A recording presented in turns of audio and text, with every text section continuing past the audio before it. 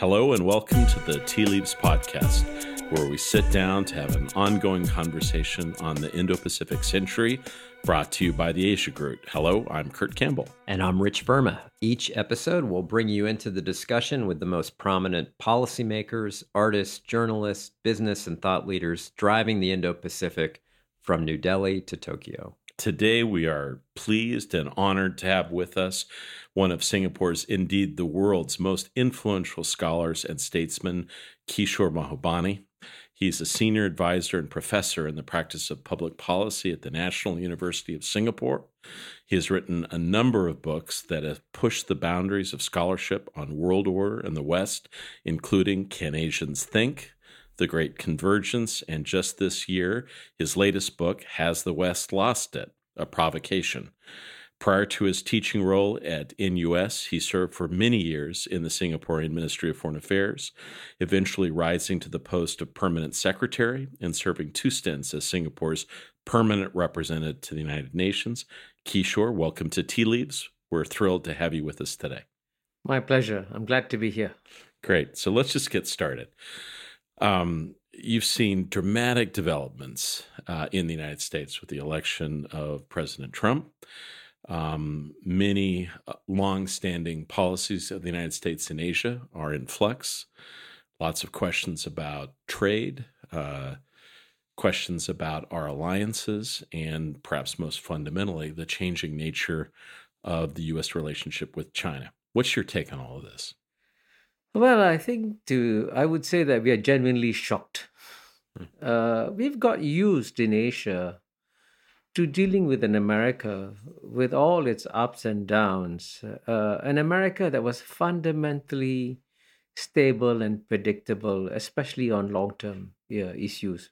You may have bumps up and down, but you more or less could rely upon the United States for a certain set of policies. I think with the arrival of Trump, he's made some fundamental changes. And I think the region is still reeling from the changes. And in fact, some of the changes, as you know, we thought that the Trans-Pacific Partnership Trade Agreement was a geopolitical gift to America from the region. And yes, we just don't understand why he walked away from it. Because it's actually in America's national interests to stay in the TPP if you want to make sure that in the long run, as China's influence grows, and it will grow for sure, you still have a very strong foothold in the region. So to reject that sort of violated what I would call the rules of strategic common sense. And that's a kind of puzzlement that his actions have created. So in this current environment with some unpredictability, as you describe, in Washington, and a China that I would agree with you is asserting its interests, and its interests will only grow.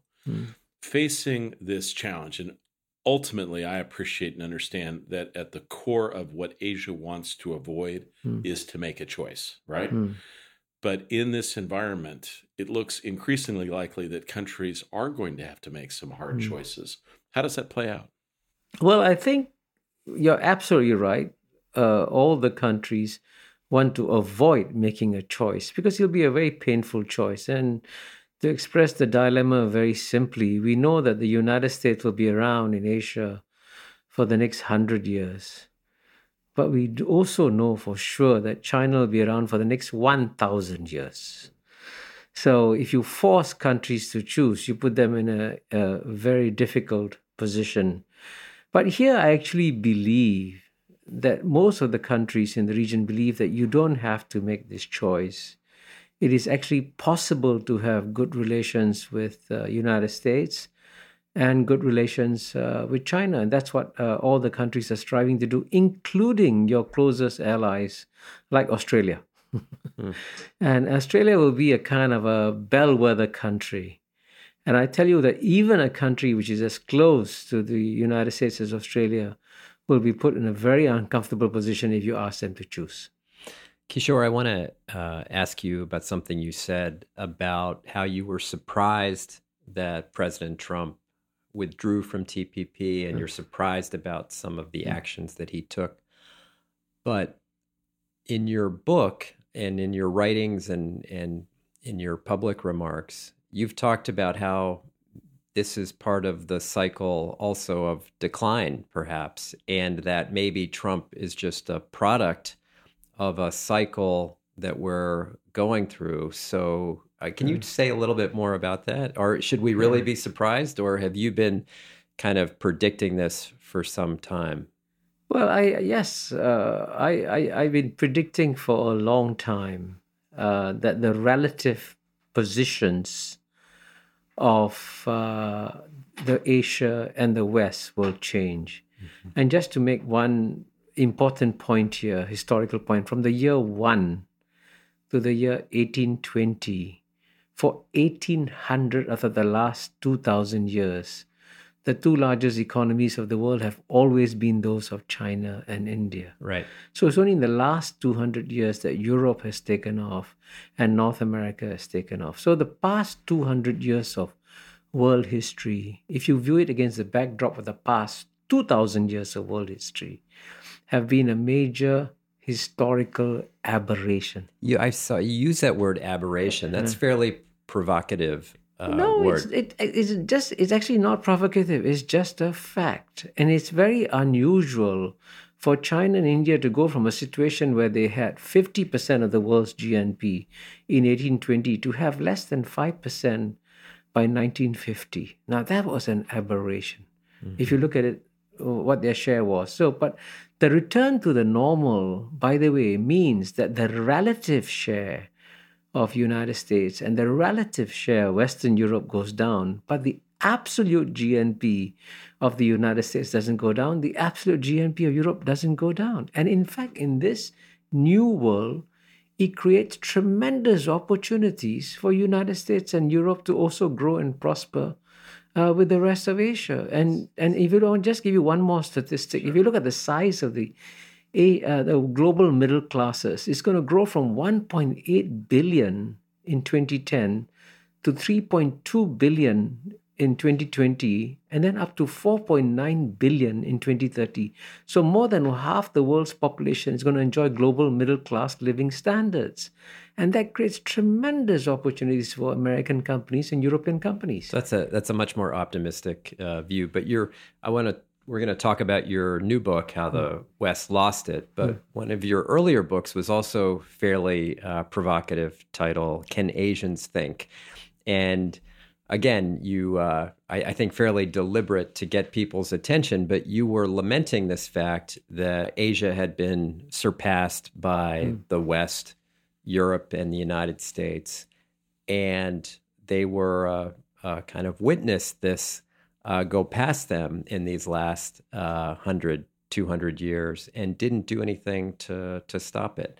Tell us about that book and the kind of reaction you got from your colleagues and others in Asia. Were they upset by what you had written and challenged them on? No, not at all. In fact, that book of mine is still on sale after 20 years. And the 20th anniversary edition of the book just came out. You can get it at Changi Airport in Singapore. No, I think the Asians liked very much that book because it actually forced Asians to ask themselves, why has Asia fallen behind? What did Asia do wrong? And I think if the Asians don't ask themselves, for example, I'm ethnically Indian.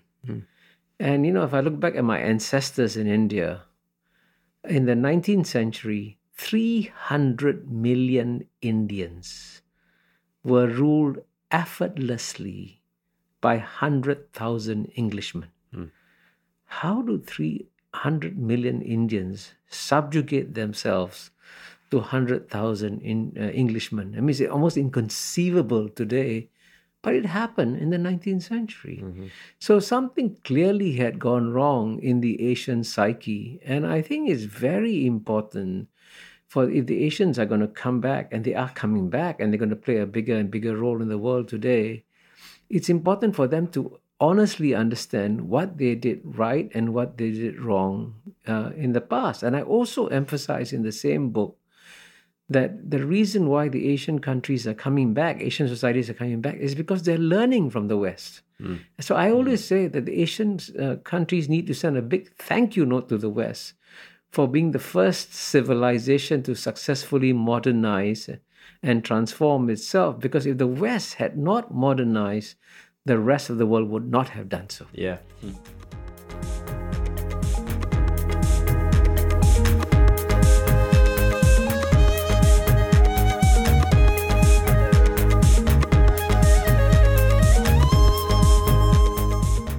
You mentioned your upbringing. You have an amazing passage in your book where you say, as a child, I was part of a Indian immigrant family in Singapore. My neighbors were Muslim families. The society was predominantly Chinese. I was born a British subject, became a Malaysian citizen, and 2 years later, in 1965, assumed a Singapore national identity, and my education was always in English. You say you've traveled through East and West, and these experiences really must have formed such an incredible vantage point to have these kinds of observations. Yeah, in fact, I now looking back on my life, I realized that I'm in a somewhat privileged position, because even though I'm a Hindu Sindhi, when they came from Sindh, which is now part of Pakistan, my name, Mahbubani, comes from an Arabic word, Mahbub. And when I learned to write Sindhi as a child, the script is an Arabic script. So as a Hindu Sindhi, I felt affiliation with the Islamic world in West Asia. And then as a Hindu Sindhi, of course, I felt affiliation with the Hindus in India and with 9 out of the 10 Southeast Asian states which have a Hindu base to them. And at the same time, even when I traveled to Northeast Asia, to Japan, to Korea, or even to China, when I see a Buddhist temple, I feel at home also, because it's very much affiliated with my Hindu heritage. Sure. And I say this because when people say you can't talk about being an Asian, I say, listen, I have traveled to all corners of Asia, and wherever I go, I find something there that I'm personally connected with. And to tell you an amazing story, probably the country that is the most different in some ways is Philippines, because it's got a Catholic heritage. And yet, when the Philippines hosted the East Asia Summit, they opened the East Asia Summit with a performance from the Mahabharata. Isn't that something? And isn't that something? It shows you how the old interconnectivity between Asia was very deep.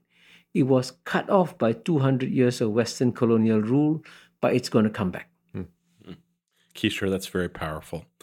So Kishore, you earlier referred to Australia as kind of a hinge state. I always think of Singapore actually playing that role as it's not the canary of Asia, but it plays the role often as Singapore goes. Many things translate accordingly across Asia. So I have a question for you. I think no country has more effectively navigated this complexity of the relationship between the United States and China. You've managed in both circumstances to speak truth to power. I would say there are some that believe over the last couple of years, because of your strong support for TPP, your adherence to a stronger American role in Asia, that you may have incurred the unhappiness of the new leadership in Beijing.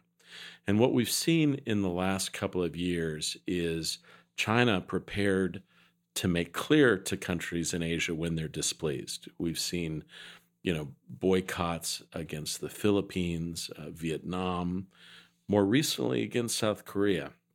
The one thing that I'm surprised by, I think sometimes people anticipate that China will either directly or carefully or indirectly take steps against Singapore to make clear certain elements of displeasure. To date, we really haven't seen that.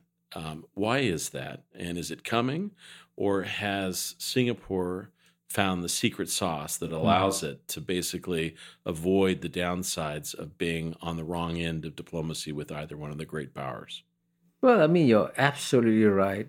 Singapore will also be put in a very difficult position if it is asked to choose between the United States and China, because, I mean, if you look, for example, at our defense, we have a very close defense relationship with the United States that goes back decades. We host a lot of U.S. Navy ships and so forth.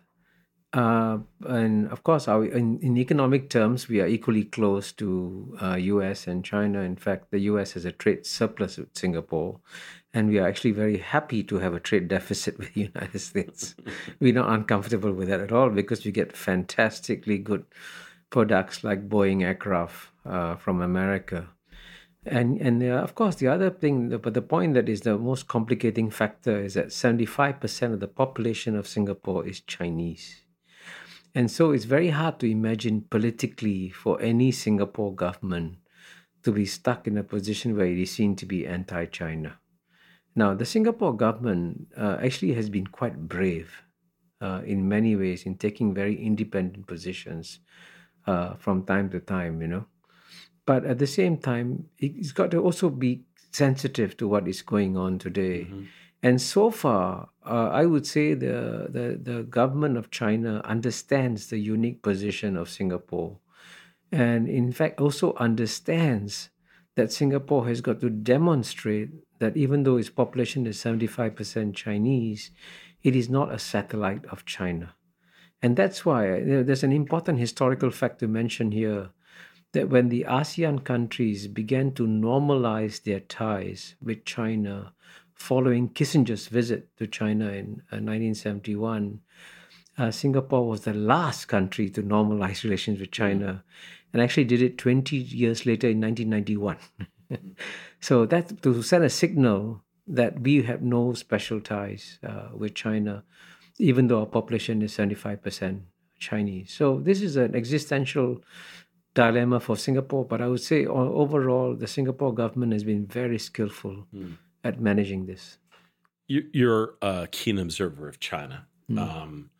You've written and spoken eloquently for years about the trajectory that China is on.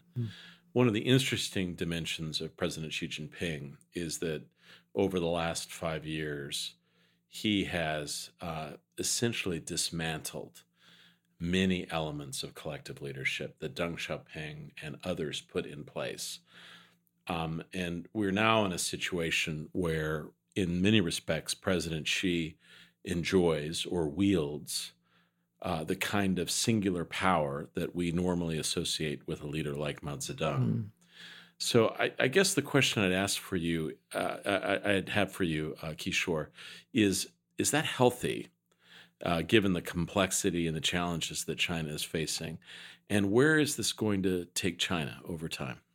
Well, I think it's important that when I see how the Americans try to read what Xi Jinping is doing, quite often what Americans do is put on American political lenses and try to understand what's happening in China. And I'm actually surprised by the massive wave of disappointment in America, the feeling that, Xi Jinping let us down.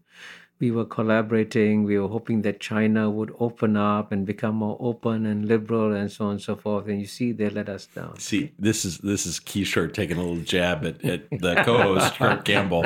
And he's doing it in such a way that he doesn't think I know it, but I know it. Thank you. Continue.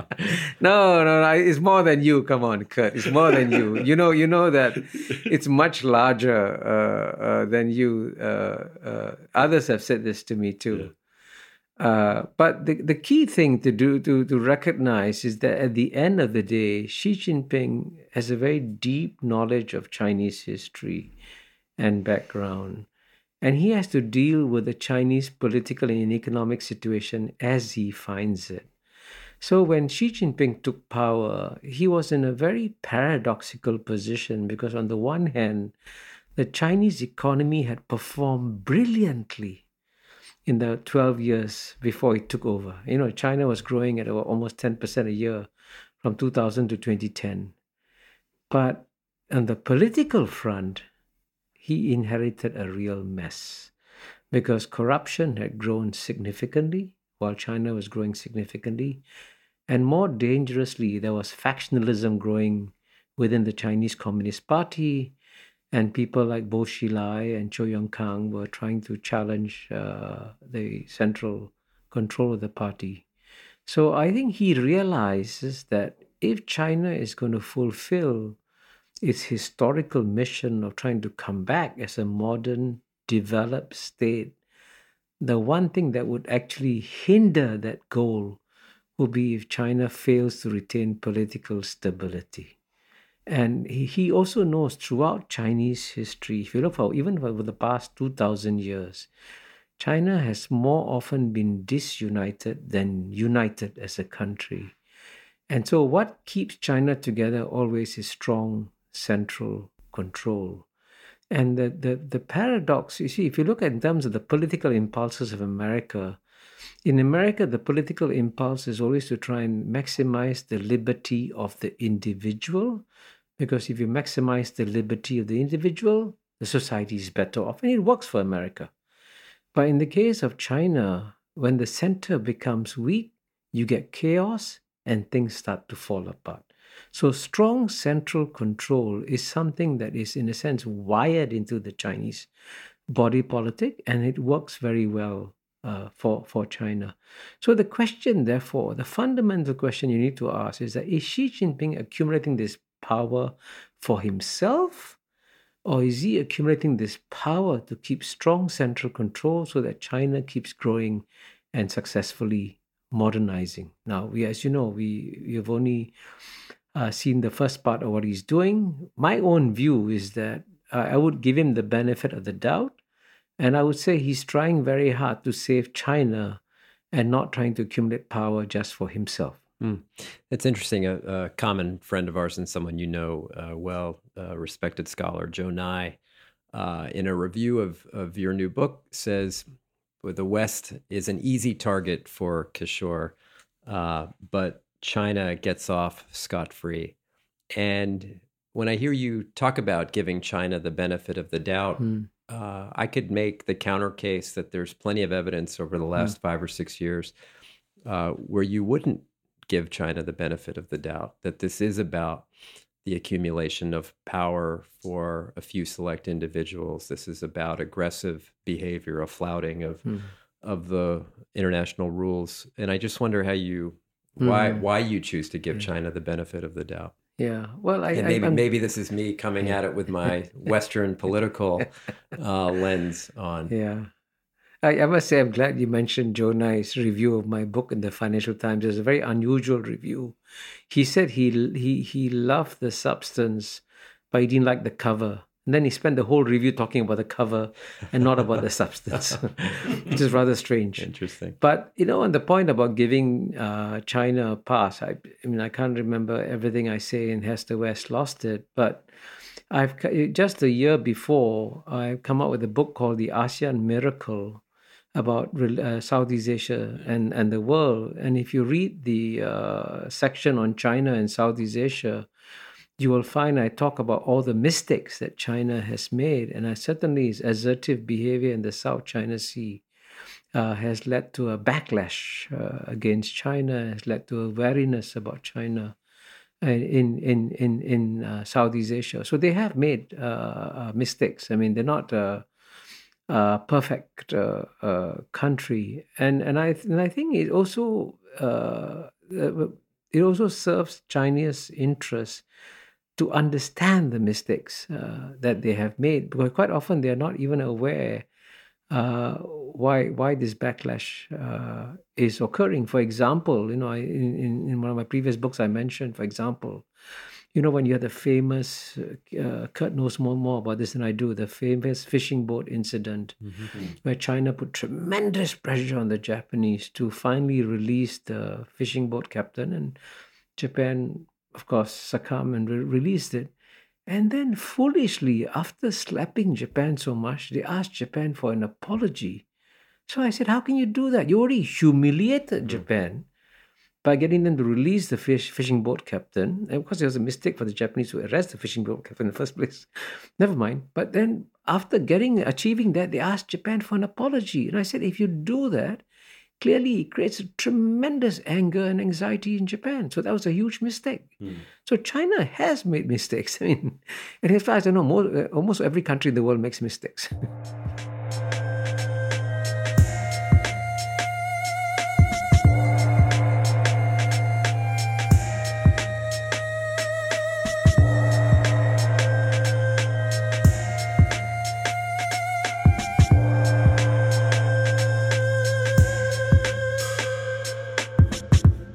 Kishore, I want to ask you two questions. One tactical and the other strategic. The first is, you will have seen that really for the first time, international authorities have arrested an alleged Chinese spy in Europe and extradited him to the United States. Now, I can imagine a potential that this will create enormous anxiety in China. And we just don't know how China will cover it. If they cover it in their media, then it's going to have enormous implications. And, I think it could lead to another element of crisis in the U.S.-China relationship. So I'd like you to talk about that. But then my larger question really is, I believe that the center of diplomacy and the center of global strategy is shifting and will shift fundamentally to Asia. I'm curious, given your experience and your vision, how will diplomacy and politics change? So you could make an argument that for the last 50 or 60 years, and even before then, diplomacy was prefaced on sort of Westphalian concepts and a sense of history that had primarily European origins. If we shift to Asia, how is the conduct and the manner of engagement going to change as a reflection of a very different set of histories and experiences? So both of those questions. Well, I mean, both are great questions. And let me address the second one first. There's a very, you touched upon a very important point because, I mentioned that for the last 200 years, the West has been dominant. And the West has been dominant not just economically, but also in some ways intellectually and culturally. And therefore, Western domination created a global world with what I call Western chemistry. Now, frankly, with the return not just of China, India, Southeast Asia, and the largest economies in the world are going to be in Asia, the chemistry of the world is going to change.